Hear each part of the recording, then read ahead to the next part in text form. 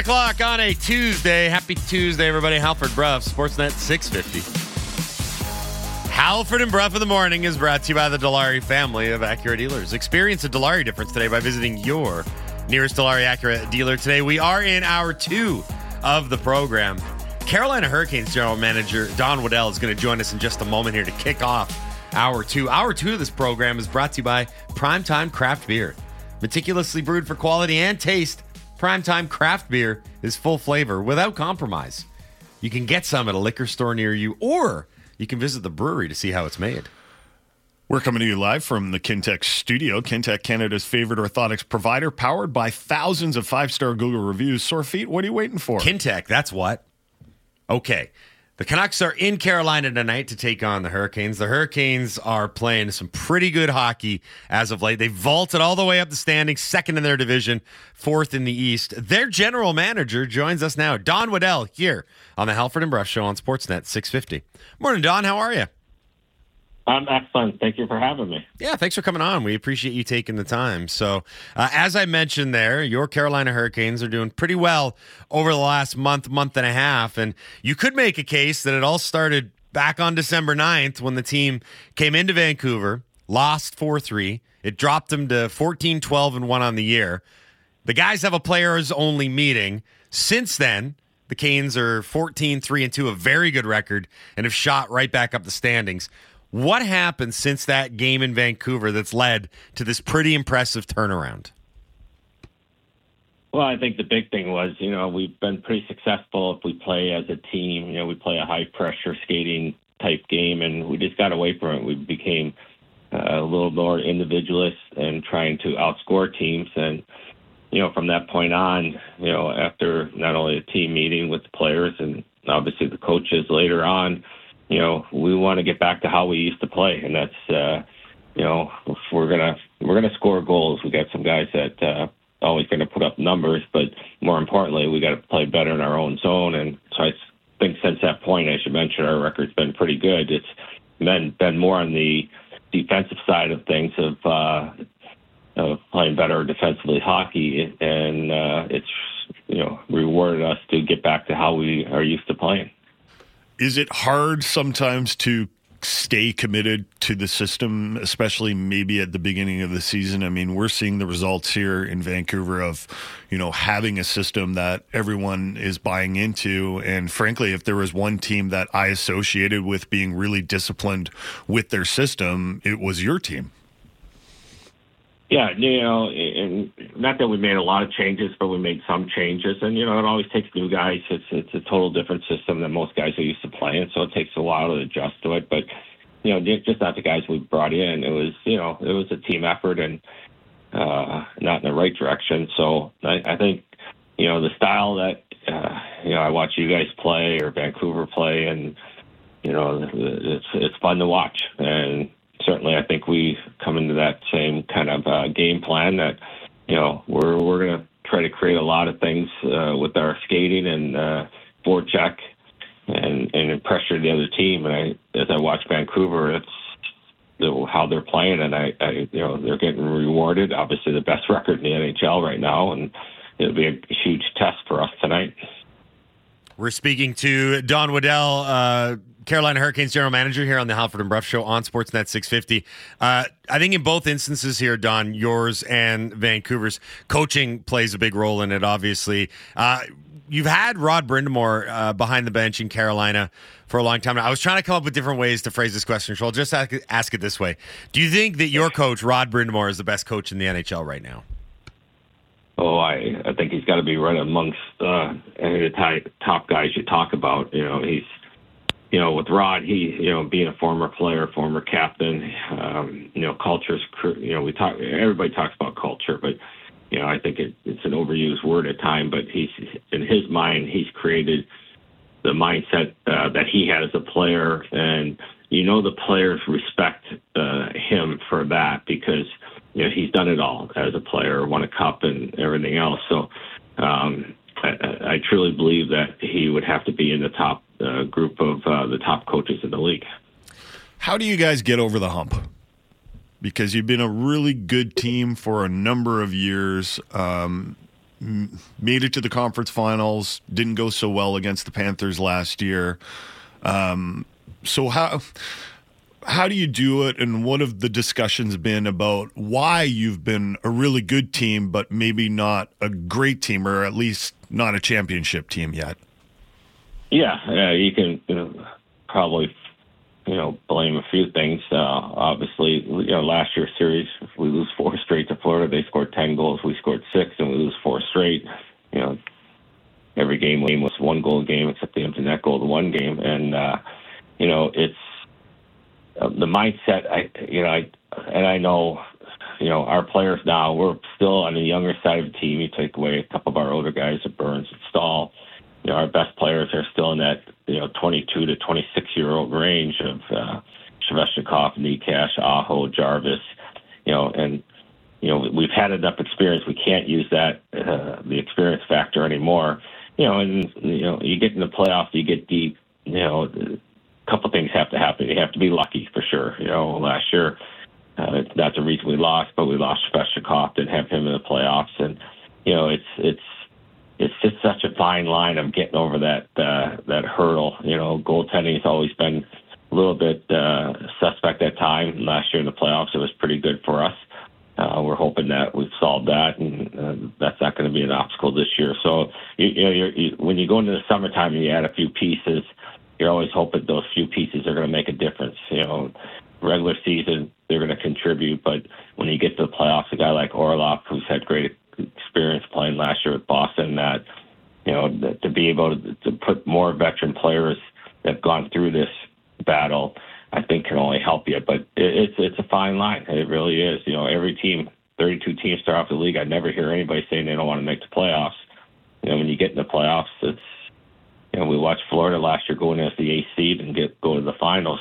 Teams are so close. Anything can happen once you start playing playoff hockey, and that's the one thing the National Hockey League has going for it, maybe over some other sports, is you just have to get in. Anybody gets in can win, and we've seen that over time. You mentioned luck, and for the record, I fully agree with you. You do need luck. You do need bounces to go your way. You do need to stay healthy in order to win a title. And I think oftentimes you look back on a team's run to a Stanley Cup and you're like, man, if they had, if that one moment hadn't gone their way, they'd have been eliminated. It gets really close, but people don't like to hear that you need luck to win in hockey, because I don't know, for some reason they think like you shouldn't need to be lucky. You should have a plan to put together a team that doesn't need luck. How do you guys discuss that topic of luck within your organization? Well, if you don't think there's some luck involved, it's the bounce off the guy's shin pad that goes in your net. That's a lucky goal. There's definitely, we believe there's some luck in winning. Doesn't mean it's going to change your game plan and how you're going to prepare for your opponent. But we've obviously, it's something that we have talked about. If we'd have got that bounce versus another team getting the bounce, maybe things would have been different. We had a triple overtimer game here against Florida, and we hit 2 goal posts in that game. And you win that first game, you feel like it could be a little different, but. Looking back, we can't change the past. We can only talk about the future, and everybody's very upbeat here and positive about what we have going on. So that's what we have to run with. Tell us about getting Sebastian Aho extended. The previous contract was very interesting with the matching of an offer sheet, but this one seemed to go a little more smoothly. What were those conversations like with Sebastian in order to get that contract done before anyone in Carolina started to get real worried about it? Yeah, it was for the amount of money that we spent. It was probably one of the easier negotiations because we had met with Sebastian and his representation and Jerry Johansson, and we told him, as we fully feel, that he's the key to our franchise today and moving forward, and we want to be able to continue to put good players around him. And so we were hoping that he would work with us to come up with a number that worked for him and worked for us. And, they came back and were right in the ballpark of what we were willing to pay. So, you negotiate a lot of contracts, and I've done a lot of them over the years, and this is one of the higher price ones I've done, and probably took less time than some of the guys that are only making $1 million and $1.5 million. So, Sebastian wanted to be here. He wants to be around. And he wants to have a chance to win a Stanley Cup, and he knows to do that. He had to do his part, in which I think he was very fair with us. So I was going back and looking at the remarks and quotes at the time of the contract being signed, biggest contract in Hurricanes franchise history, and you said, quote, "To get this done and not have to sit on it all year and then not having to try and figure out something for the following year, it was critical for us to get this done." Why was it so important for the Canes organization to not sit on it for an entire year? I think, we've all seen how some things play out. Some guys, if let's say we had not a good year this year and we missed the playoffs, then, the player might be thinking, I want to go someplace where I have a chance to win. So we just thought, being, like I said, the key to our franchise and our best player, that it was important for us to show the team, to first show Sebastian, show the team, and show the community who's been unbelievably supportive of our team the last 4 or 5 years, that, we're in this thing for the long haul. We're in this thing to try to win a Stanley Cup. In your experience, are there some players that go for all the money they can possibly get and others that just want to be happy in their situation? And I'm not saying Sebastian Aho left millions and millions of dollars on the table, but, was there thinking on your side that he might have driven an even harder bargain? Well, certainly I think he could have. I mean, and it would have been probably a longer negotiation that would have went into the summertime, and who knows, into the year, which nobody wanted to do. But, I think we've seen it over the years that players have played for the same team for a long time. Usually, if they're in a good spot, find a way to stay. And then you have other players that have moved around multiple times that, maybe the extra few $100,000 in another city is more important than being the stability of staying with the same team. You got some interesting decisions coming up, I guess, this offseason with some pending unrestricted free agents, Teuvo Teravainen, Brett Pesce, Brady Shea. These guys are all really good players, but they're also approaching 30 years old. How do you approach those situations? Yeah, we've had discussions with all of them. We are always willing to look to sign all the guys you mentioned and a few more. But there's this thing called the salary cap too. And, we're fortunate to have an owner that would spend, if the cap was $100 million, he would spend it. So you have to make sure you make the right decisions, and not, we want to continue going the direction we're going, but you start signing too many guys to long-term deals at those ages, at some point it's going to catch up with you. And, we're trying to avoid those kind of mistakes as we do these new contracts. But I'm pretty confident that we'll get some of the guys. They probably all won't fit in to the system, but, trying to keep the main core of our guys, especially on defense, because that's been the strength of our hockey club, trying to keep them intact, and is something that is a priority for us. You mentioned your owner. You've been in Carolina for a while now. What's it been like working under Tom Dundon? It's great. Tom's very energetic about the team, wants to win, always looking for ways that we think we can improve our team. He is committed to this franchise. We just extended our lease out through year 2045, which people didn't think would ever happen here. He's doing a lot of development on the property, so he's totally invested in the Raleigh market. Tom's he's a very successful business person that, comes at it sometimes from a different angle, but, sometimes we need that as, somebody that's been in my business for 40-some years doing this. There's always different ways to look at things and different approaches, and Tom's good about bringing ideas and at the end of the day, letting the hockey people make their decisions. But I can't say enough good things because he doesn't live here. Takes a little criticism for not living in but he's got a family of 5 in Dallas, and but as I said, from a financial standpoint, I think he saved his franchise, and he's continued to invest not just in the team but the surrounding areas. Have you had to learn anything about the real estate development industry? Safe. Oh yeah, it's, as the president of the team, I have all that on my plate. We're putting $300 million in our building. We're going through the renovation plans right now. And then we also have the right to develop 86 acres on the property that the arena sits on. So, day to day, those are things that I tackle and learn. The one thing I never have learned about or knew about that I'm learning about is bonds, how this stuff all gets funded. So there's always something new at my age that you can learn.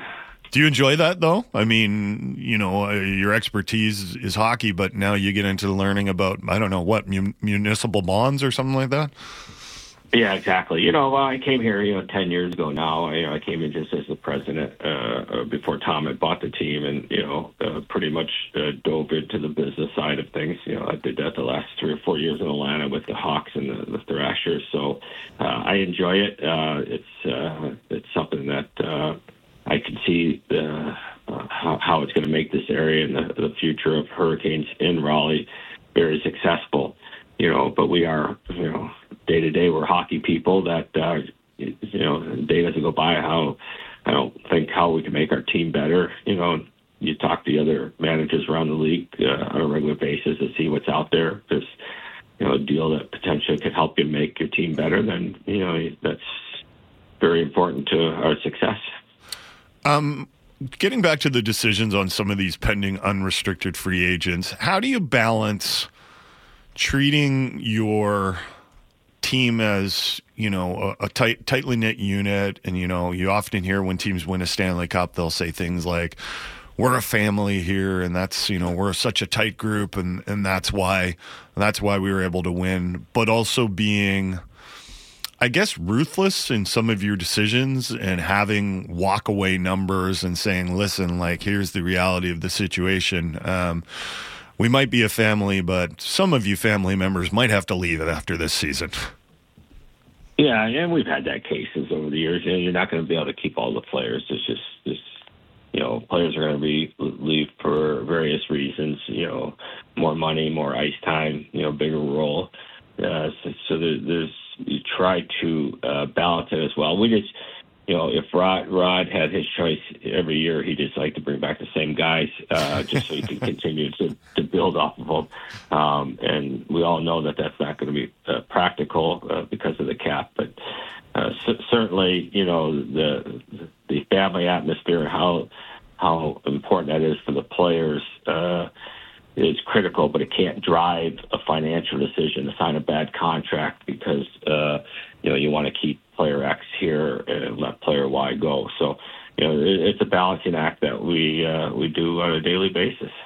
How much do things besides money and term and I guess no trade clauses, the things that we talk about a lot in the media and the fans talk a lot about in the media, come up in negotiations?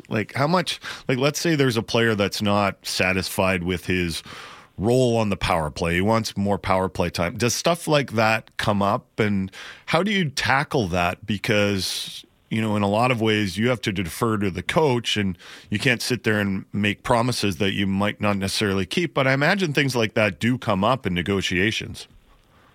Oh, they do. And, it's as you said, we're a team that we've lost some free agents because we won't sell them on an opportunity that we know might not be there for them. We're a pretty honest group as far as telling them, and that's the way Rod and I approach things, that you have to, it doesn't matter who we're signing, you have to earn it. If you earn it, you're going to get that opportunity. You're not going to be given it without earning it. So it is a fine line. Always, obviously, during the year, I get those calls from agents and stuff, and I always defer back. I say my coach is paid to win hockey games. My coach is doing what he thinks in his mind, the right things to win hockey games. Your first conversation and your second conversation should be with the coach, not with the GM. It doesn't do me any good good to go down and force feed our coaches because an agent's calling me. I always make sure that the player has those interactions with the coaches, and sometimes if I feel like there's miscommunication or something, I can step in and try to remedy the situation. But I always say the coach is trying to win the games. I don't know any coach that's not trying to win games. And in his mind, if he thinks one player is better on the power play than the other guy, then I'm going to support him. Don, I got two more for you real quick before we let you go, just about the current state of the team as we look ahead to tonight's game. One, Freddie Anderson, what's the outlook for him as he tries to return from a blood clotting issue? Yeah, he's been cleared. He's back on the ice. We think it's going to be, take some time. He's been off for over 3 months, but everything right now is pointing very positive that he will return to us this year. And I talk to him every day almost. I see him every day down here, and he's eager to get back going. When you go through something like that, it's not an injury to blood clots in your lung. You're worried about your life, not just playing hockey. And I think we're past that now because he's been able to get all the medical clearances. And, why it happened, nobody really can understand that. Nobody thinks it's something that's going to happen again. So I think it's important for him psychologically to get in a good space, and I believe he's in there now, and, start now focusing back and being on the ice with his teammates, but getting back to games conditioning where he can play games this year. The other one I wanted to ask you was about Seth Jarvis. It feels like every time I turn on TV now, he's either being interviewed because he's got this great personality or he's racking up points. He's like your second leading scorer. He's only 22. I know he was a first round pick, but I'm going to be dead honest. I didn't know a ton about him prior to him sort of having this breakout season. What can you tell me and our listeners a little bit more about Seth Jarvis? Well, he might be 22 by age, but he's probably 18. The best stories I have is he spends a lot of time with Brent Burns, and there's 18 years. And you would say, why does Jarvis go to Burns' house so often? And it's because he can play video games with Brent's kids.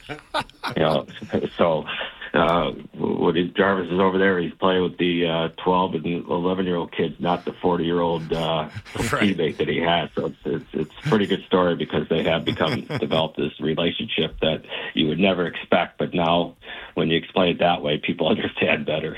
I feel like going over to Brent Burns' house would just be like an adventure. Like all of a sudden, some reptile would crawl out, and you'd be like, "What the hell's going on here?"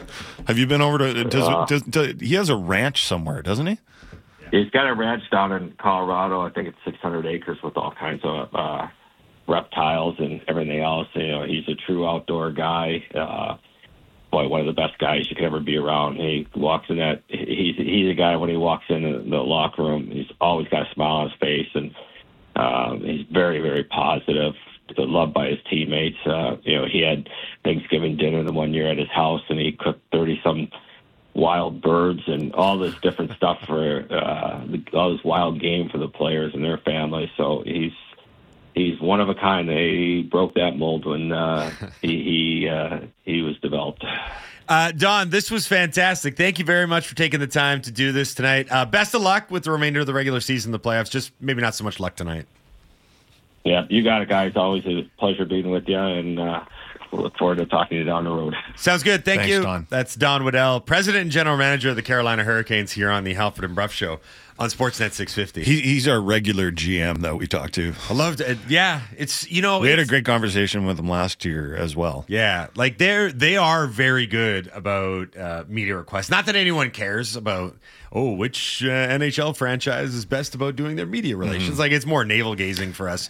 Yeah, they're more like we don't types. get many requests in our city. So yeah, which is great. I mean, and his is interesting because he's worked in hockey, like he said, 40 years. Yeah, and it's funny because the franchises that he worked in include the now defunct Atlanta Thrashers, mm-hmm. right? And now he's worked in Carolina, not exactly hotbeds of hockey, right? And there's sort of these markets that you always ask the same questions. But he's been in Carolina for a decade now, right? That was pretty interesting about Sebastian Aho when he was just like, yeah, he could have driven a harder bargain. They got him It's in like for he should have. Yeah, they They were got him willing to give him way more money. They got him in for under $10 million annually, which looks like a steal right now. Yeah. And if you go back and look at the chronology of it, like they wasted no time getting him under contract, and they made no bones about what their objective was. They're like, we have a lot of good players in Carolina, but he is our number one priority. Like they said that full out.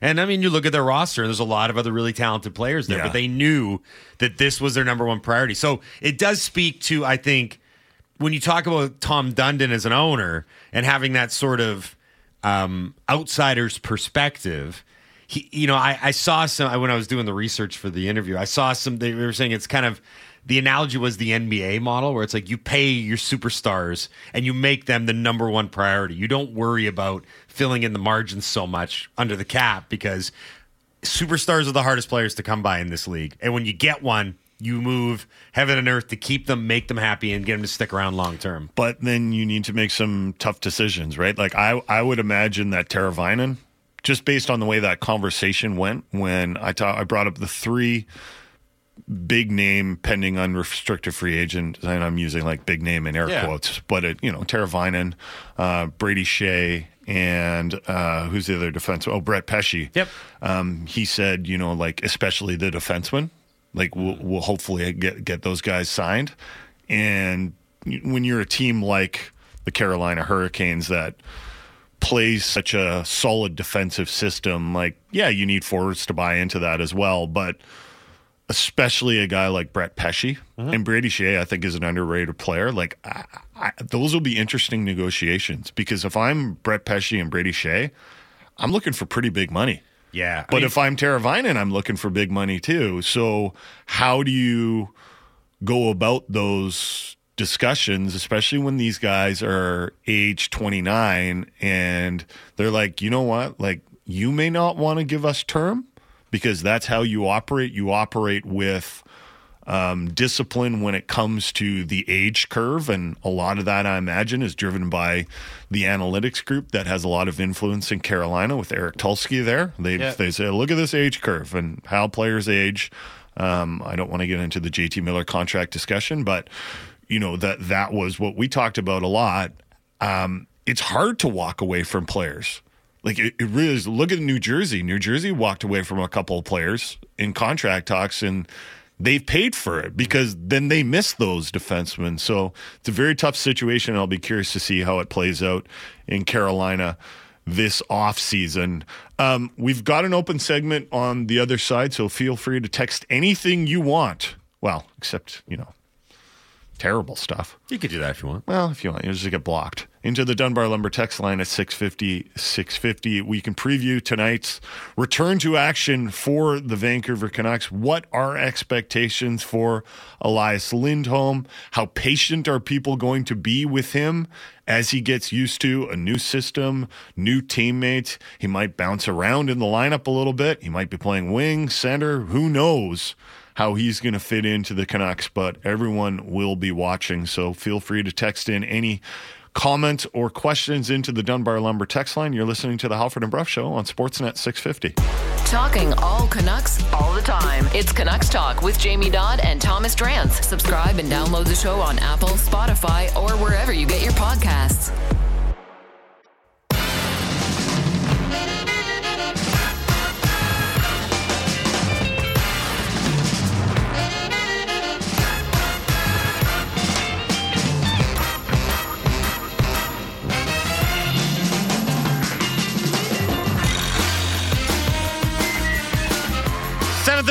On a Tuesday. Happy Tuesday, everybody.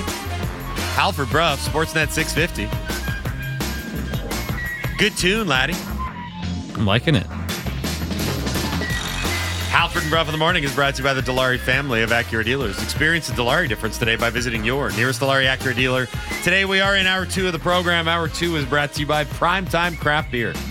Meticulously brewed for quality and taste, Primetime is full flavor without compromise.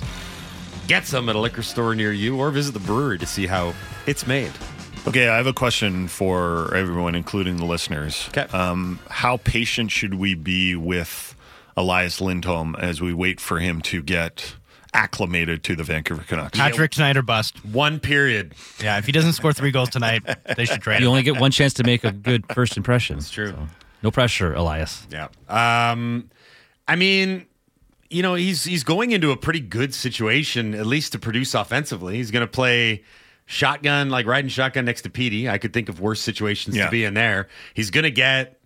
I didn't see the formation on the power play. Is he bumper on the power play? I don't know what he's doing. I didn't even know the formation. I think he's. I apologize for not knowing in the moment. He's net front, but yeah, I'm not exactly sure. But he's on PP1, which I mean, and so that's with Hughes, Pettersson, Besser, Miller. The thing with the Canucks power play now is that they don't have as strict a role because there's so much movement out there. That's true. Like they want them to move around, so they're not like, this is my spot, get out of my spot, Brock. Right. So point being, I guess maybe separate from the spot that he plays, he's out there with those guys. So no, my whole point is that I'm going to be patient with him, right? Like I think, someone texted in all caps, he hasn't even played yet. Yeah, we know, but he's also considered the best player that's been traded. That's why we're giving him a period to prove himself. Yeah, exactly. 20 minutes. 20 minutes. You get to play about no more 7. though. Get warm out there. Get used to everyone. I think with a player like Lindholm, it might take him a while to learn everyone's game. And then for the coaching staff is going to have to tell him about how the Canucks play and what's important for them. No different than any other player coming to a new team. It is different when you come to a new team mid-season because everyone else, for the most part, knows and plays the system. And if they don't, they get traded out of there. The one thing about Lindholm that you hear a lot about is he's just a really smart player. And he probably already does a lot of the things that the coaching staff has wanted out of the team and the individuals on the team. So in that way, he should be able to ramp up pretty quickly. This is a veteran guy that's been in the league for a long time now. Also, he really excels with a good playmaker. Of all the myriad scouting reports on Twitter after it got traded, every single one, the constant in all the scouting reports is like, get him with a guy that can get him the puck. He will do very well. Well, yeah, Drance made note of that in his article talking about if you go back and look at his time in Carolina, Lindholm played the wing quite a bit. And when he got to Calgary, he actually started as a winger before he moved to the middle. I guess it just shows his versatility. By the way, Taj, the Blueberry guy, good point here. I forgot about this. Lindholm tonight is also playing in a city where he's hated. Yeah, so I forgot about this, but it actually didn't end well for him in Carolina. Was that a contract negotiation that went sideways? He sort of told them that I'm not going to re-sign here. Right. I'm going to try somewhere else. So Waddell jumped ahead of it and traded him to Calgary. And then in his first game back in Carolina as a member of the Calgary Flames, he actually did a mock storm surge celebration. Oh, that's right. He made fun of it. Yeah, he was doing the clap over his head, kind of like mocking the fans there. So I don't know how long of a memory Carolina Hurricanes fans have, because that was a while ago. But that's another little interesting wrinkle tonight as well. Sloppy Nachos texts in. I'll be patient. Honestly, I'm not as interested in his offensive game. I'm more interested in his defensive game. The Canucks have proved they can score a lot. The PK is what intrigues me the most. I think all of his game intrigues me. Like, I don't know if there's one area. I really hope that he can be helpful on the PK, even though the PK, I think, has shown signs of improvement and it has changed. The personnel has shifted around a little bit. Some guys like JT Miller are less part of it. And I think that's great for JT Miller to be able to get some rest so they can use him at evens and on the power play more. And frankly, I just don't think the PK was really his bag. The numbers did not display that he was particularly good at it. I know they like to use him for face-off reasons, but now they've got a guy in Lindholm that they can throw out there for face-offs and be pretty confident about him. So I think there's so many things that tick the box with Lindholm. They needed an upgrade for Pettersson. Right? Unless they wanted to put the Lotto line back together. And even if they do want the Lotto line back together, they would need a legit 2C. So box is checked there. I think they were looking for a better fit for the final piece of the power play. Yeah. Kuzmenko, it was funny. You watch that power play sometimes. Like, it was 4 guys and Kuzmenko. Yeah. Like, Kuzmenko was out there. Can I can I be part of this too? And they're like, no. We'll keep it here. Like, just I'm not saying they never passed it to him, but they weren't looking for him out there, right? It's almost like there was an inappropriate stylistic fit. God, I sound like Drance. It was just like the way that he played, like he was almost water bugging it at times, like just sort of, he was moving all over the place. And it was like, you're right. It was like four guys that were moving in a unit. And then there was one guy who clearly had talent and skill. Yeah. Over here, guys. Like, I can do stuff. Yeah. It's like, no, we got something going over here. Yeah, so but we're doing other stuff. I think they were looking for a better fit there. And I do think it's important, his offensive numbers. Like this is a guy that has put up offensive numbers. I don't think anyone should think of this guy as another Manny Malhotra, who's like just a defensive specialist.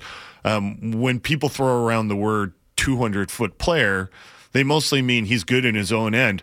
But it also means that you have to be good offensively, or you'd be a 100-foot player and the 100-feet are in my own end, right? Yeah. Like this is a guy, when he played with Tkachuk and Gaudreau, he put up big numbers. Did he score almost 40 goals, or did he score 40 goals? He scored 40 and was a Selke finalist. That's the perfect 200-foot player right there. You do it at both ends of the ice, right? Mm-hmm. Now, I'll say this. We're kind of joking about how long are we going to give him, because it's really just the first half of the first period. It's not even the first period. But I do like the timing, not just because it gives the Canucks an extended runway and window to integrate Lindholm into the lineup. In the immediacy, like, I'll go back to what I said off the top of the show. This 10-game stretch coming up might be, I think it is, but agree to disagree. I think it might be the most difficult stretch of the season for the Canucks, because they are playing 8 of their next 10 on the road. And you look at the teams that they're going to be playing. The first 2 games out of the All-Star break, Boston and Carolina, not in that order. It's Carolina, Boston. But those are 2 of the top 4 teams in the East. If you look at some of the other teams that they're going to play in this 10-game stretch, you got Colorado, you got Winnipeg. 2-game set, the back-to-backs on Saturday and Sunday. That's no easy piece of business. Mm-hmm. Like, you look at that Detroit team, and that's a team that's holding the second and final wildcard spot in a very competitive Eastern Conference right now. Washington is not nearly as good as they used to be. And by the way, go look at the goals for among all the 32 teams in the NHL. Like, talk about this is not your father's Washington Capitals anymore. They have no goals this year. They're like the 3rd lowest scoring team in the NHL. It's crazy. 115 goals compared to, well, let's just compare them to the Canucks, who have 186. Like, I think they're the 3rd lowest scoring team in the NHL. Like, is there a chance Ovi doesn't get to this record? I mean, there is a chance that he doesn't get to the record. But would he keep playing? Like, would he keep playing till he's like 41 if he has to? I think they need to. Would a team give him that opportunity? Well, okay, here's what they've got right now. All of his running mates from years past are actually gone. One of the things that we didn't mention when we were doing the rundown from last night is that Jenny Kuznetsov is now away from the team for a while as he entered the NHLPA's player assistance program. So he's gone. Nicholas Backstrom is gone. I don't know how much longer Tom Wilson, whose name has been bandied about in trade rumors for a while now, will be with the team. It's tough to completely turn a roster over, yet have Ovi there, because he's such a big fundamental presence and he takes up a lot of oxygen. Mm-hmm. But they've made it abundantly clear that the next 2 years are about Ovi, which, say what you will, whether you agree with it or not, and some don't and some do. You just have to acknowledge that that's what they're doing. If he continues the pace that he's on this season, he will go into next season needing 56 to tie the record. Like, I mean, Ted Leonsis owns a team and he can do whatever he wants with it. And I understand that is one of the most... I think it's unfair to say that that's all they're doing. What else are they doing? Well, I'm sure they're going to try and remake this team. They're not just look at some of the moves. Like, we're going to bring in Max Pacioretty. But there's no long-term commitment to that. No, I know, but it feels like, to me, year over year. I don't see why they can't rebuild while also trying to get Ovi the record. I think that's the ideal scenario. Yeah. I just wonder how difficult it is. When you're rebuilding, it doesn't even matter how you play. You'd be like, Ovi, you just stay up there. Well, that's the thing, right? Like, get your 15 or 20 goals. Like, if it takes a couple of years, whatever. Who were some of these players on that roster, though? It's bad, right? Alexi Protas. Yes, he's a guy. Hendrix Lapierre. Like, he's a good young talent, Hendrix Lapierre. Is he? Yeah. I've never heard that name before. He was a first-round pick. It's just a bunch of They Wasn't got he a Ethan Bear first-round now. pick a while ago?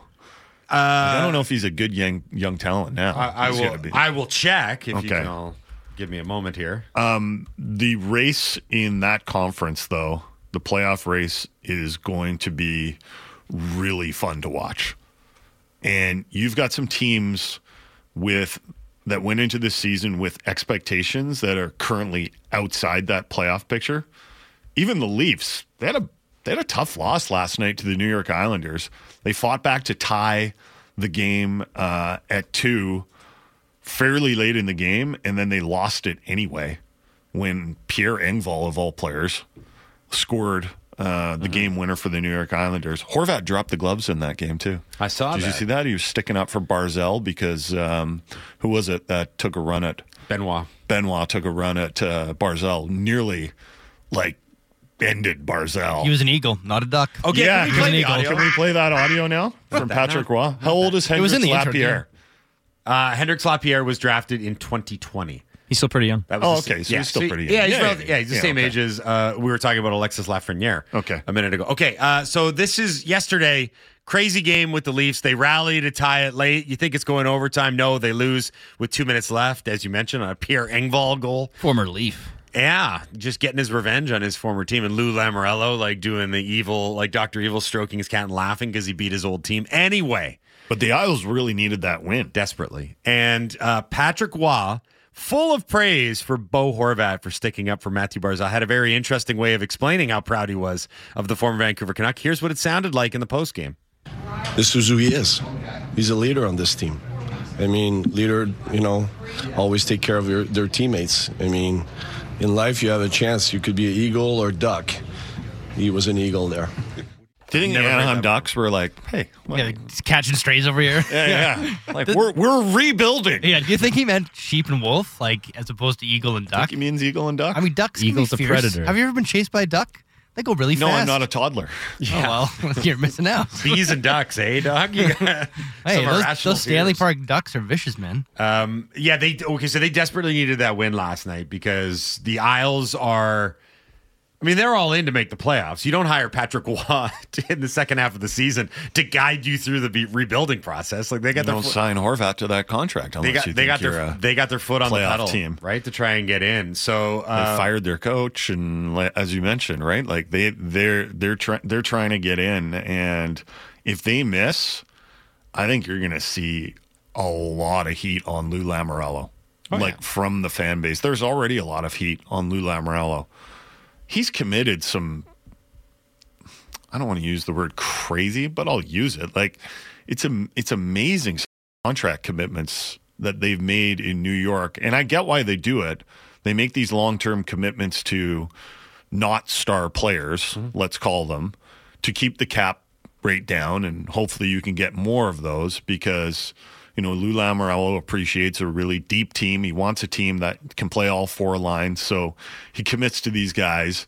But if it's not working right now, his wiggle room is pretty tough to get out of some of those contracts. So you got the Islanders and then you got the Pittsburgh Penguins, who I still feel like are going to make a push. well, okay. Here's the thing: They just got it. The Penguins.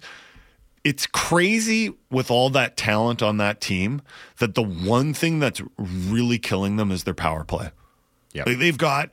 They got all these Hall of Famers, and for offensive reasons in a lot of ways, and they just did Carlson screw it up? I don't know. I'm. This is possibly a baseless accusation, but how What we do here? How do they bring in a guy like Erik Karlsson, who's one of the greatest offensive defensemen in NHL history? They've got Sid out there. They've got Gino. They could also use Letang if Carlson's not working. They've got Jake Gensel, and their power play stinks. How is this possible? Well, the solution, as far as I've read through Josh and Rob Rossi and all the guys that covered the team thoroughly, is that they're just saying this just will work.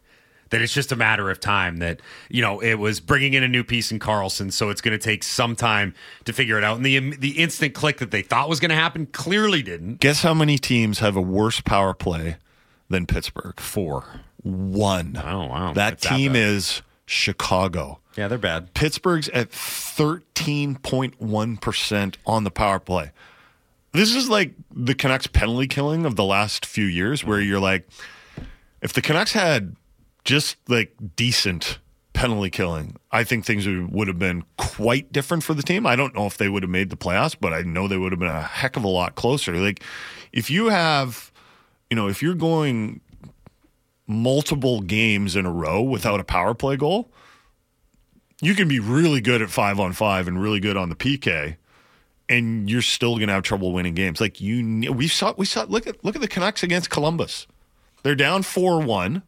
They get all those power plays in the third period, and all of them click, and they're like, we somehow won this game. Yeah. Right? The Penguins aren't getting any of those wins, really. And whether it's a matter of time or not, I do think that the Penguins are going to make a run. You've also got New Jersey in there in a very similar spot to Pittsburgh, currently on the outside looking in.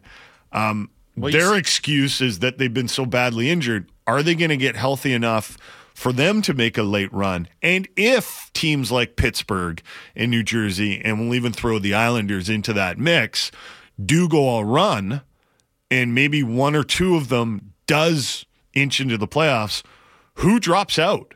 Well, okay, that's what I wanted Please to get be to. Toronto. Well, it's not going to be. I don't think it'll be Toronto. Well, I don't think it's going to be a wild card team. The real maybe Philly. Well, the race isn't for the wild card; it's for the third spot in the Metro. Yeah, that's the thing. Is that Philly's held that for the better part of the season, and you look at it now. Philly went into the All-Star break on a 5-game losing streak. Mm-hmm. So if you're the Pittsburgh, everyone was waiting for the feel good story in Philly. Exactly. Too. Like, you might not be catch Toronto or Detroit for one of the two wild cards. If you're, and remember, the teams you all mentioned are all metropolitan teams. Yeah. The Isles, the Penguins, and the Devils. If you're the Penguins right now, you have 4 games in hand on Philadelphia, and you're 5 points back. So you're okay with where you're at in terms of trying to catch them for a playoff spot. And then you look at it, and you're like, you're in against either Carolina or New York. Okay. Like, you'll take it in a first round matchup. You're essentially avoiding those teams in the Atlantic. So I think that's the really interesting one to me, because that's probably why Lamoriello looked at this and said, well, we're all in. We've got an all-world goalie in Sorokin, and we've tied up all this money anyway. Let's go get Patrick Watt to rally the troops and see if we can catch the Flyers. I think the Penguins are probably saying, do we really want to part ways with Gensel, or do we want to keep the band together to try and make a push to catch the Flyers? And then the Devils are saying, once we get healthy and maybe we get some goaltending, we think we can catch the Flyers. So that's the East in a nutshell for me. I think the Leafs are going to make the playoffs, but they might be a wild card team. Yep. Which means we could have Leafs Bruins in the first round. Which would be amazing. Which would be awesome. Or we could have Leafs Rangers, which I still don't know about the Rangers. And maybe this is just the fact that the Canucks went into Madison Square Garden and handled the Rangers. Now, I know the Rangers won in Vancouver, but that was because the refs screwed it up. Yeah, Rangers had a good win last night, too. Wouldn't it be almost appropriate if this was the year that the Leafs made their run? And I know I bring this up all the time, and people are probably tired of hearing about it, but when the Washington Capitals won their Stanley Cup, their window was supposed to have closed. Mm-hmm. The 2 years previous was their window. And then they had to say goodbye to some players. And then the next year, because we mentioned Kuznetsov earlier, he really upped his game in the playoffs, and in my opinion should have won the Conn Smythe Trophy. It went to Ovi, but they got this big performance from Kuznetsov, and they finally get over the hump the year after their window closes. And I think a lot of people look at this Leafs team right now and they're like, yeah, they're okay, but they're certainly nowhere close to as good as they have been in the past. And people are even wondering, how hard is Brad Treliving going to work to improve this? How many assets is he going to spend? Is he really going to go out there and spend a first on a guy like Chris Tanev just to come in and be a wild card team? I think that team is going to be really interesting to watch going forward, and not just because they're the Leafs. I really do think that Treliving's in a situation where he's got his 2 key players locked up now in Austin Matthews and Nylander. He's got some decisions to make about Marner. Tavares, I don't think they're going to re-sign, but both those guys have a year left on their contract. So he's in this situation where he's like, do we have to take a little bit of a step back, reload a little bit, and then build around Nylander and Matthews, or do we just keep trying to win in the playoffs because you never know what happens if you can get in? Speaking of the Eastern Conference, one of the best teams in the East, the Carolina Hurricanes, will host your Vancouver Canucks tonight at 4 o'clock. You can hear it all right here, pregame, postgame, and the actual game. Speaking of the actual game, Brendan Batchelor, play-by-play voice of the Vancouver Canucks on Sportsnet 650, is going to join us next. It's the final hour of the Halford and Bruff Show coming up. Don't go anywhere. You're listening to Halford and Bruff on Sportsnet 650.